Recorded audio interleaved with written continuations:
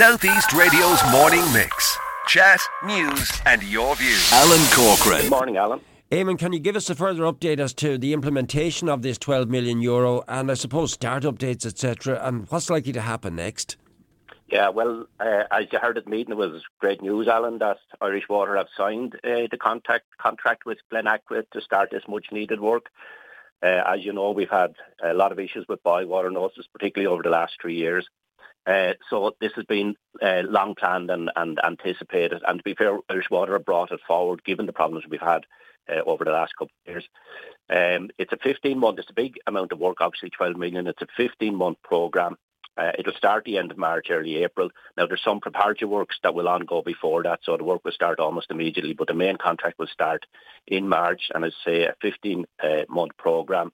And there's about 14 individual items of major construction, like, demolition of sludge tanks and using those for bulk storage, demolition of alum storage, and that'll be used. There'll be a permanent generator as part of this, which will have an automatic changeover. If there's a power outage, it will just change over automatically.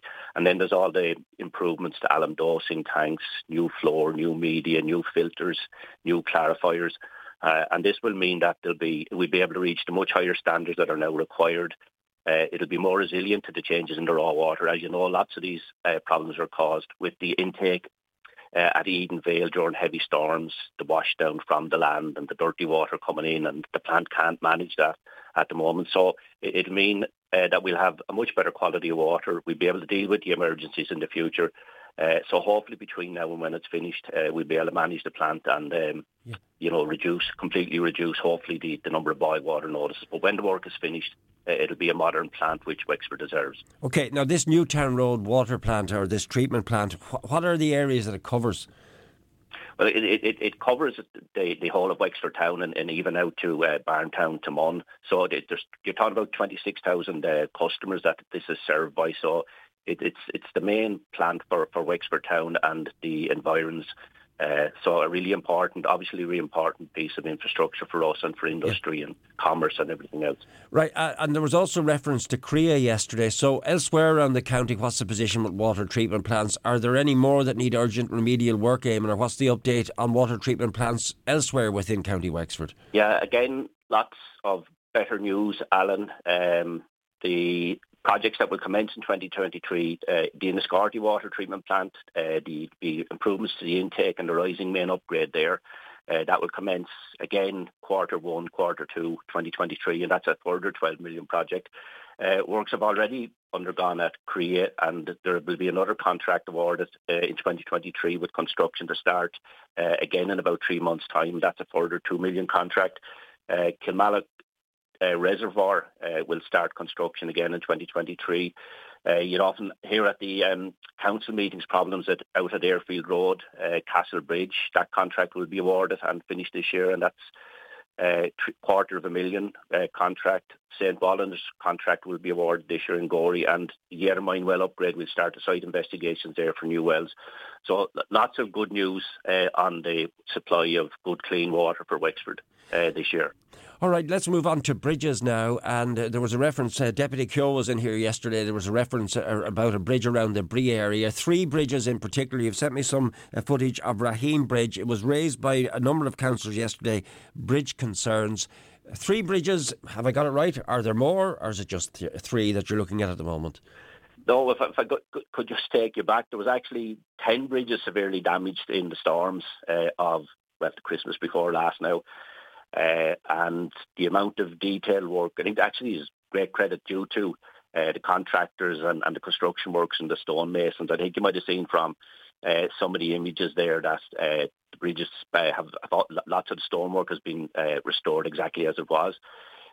So of the 10 bridges that were severely damaged, 9 are actually open. 2 are completely finished. 7 are completely finished, fully reinstated. 2 have temporary bridges, Bailey bridges. They're the bridges at Little Collinstown and the Chapel Bridge are off Maglore. And I suppose the one that's causing maybe a little bit of concern is the one at Wilton, which had 5 spans. It wasn't really suitable maybe for a temporary bridge because 2 bridges that were completely washed away with a temporary bridge, we were able to span those from road to road. But the Wilton Bridge, we would have been spanning to the existing spans, which would have been unstable. Now, there's a 4 kilometre detour there, just 4 or 5 minutes.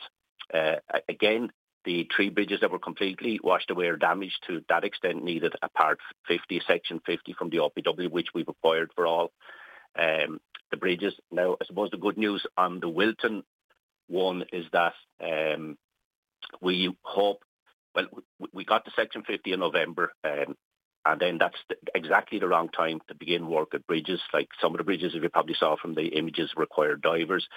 So we will wait till March, till the water levels come down at Wilton. It would be just impossible to do it now. And again, there's a 12 to 16 week construction period at Wilton. So again, by maybe summer end, Wilton will be completely reinstated, as will the 2 other bridges that currently have temporary bridges. So I suppose that's good news as well. So the update on the bridges is summer of this year, you expect them to be fully functional? Yeah.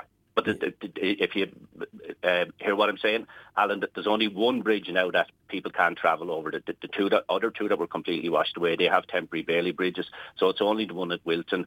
And I think like the detour there, I suppose a lot of people in Bree have their children in Davidstown. But again, you're talking about a 4 kilometre detour around that. Yeah. Do that in less than 5 are we minutes. Are we talking about early summer, Eamon? Are we talking about June, or what are we talking about? No, we're talking about July. July. Yeah. Southeast Radio's morning mix. Chat, news, and your views.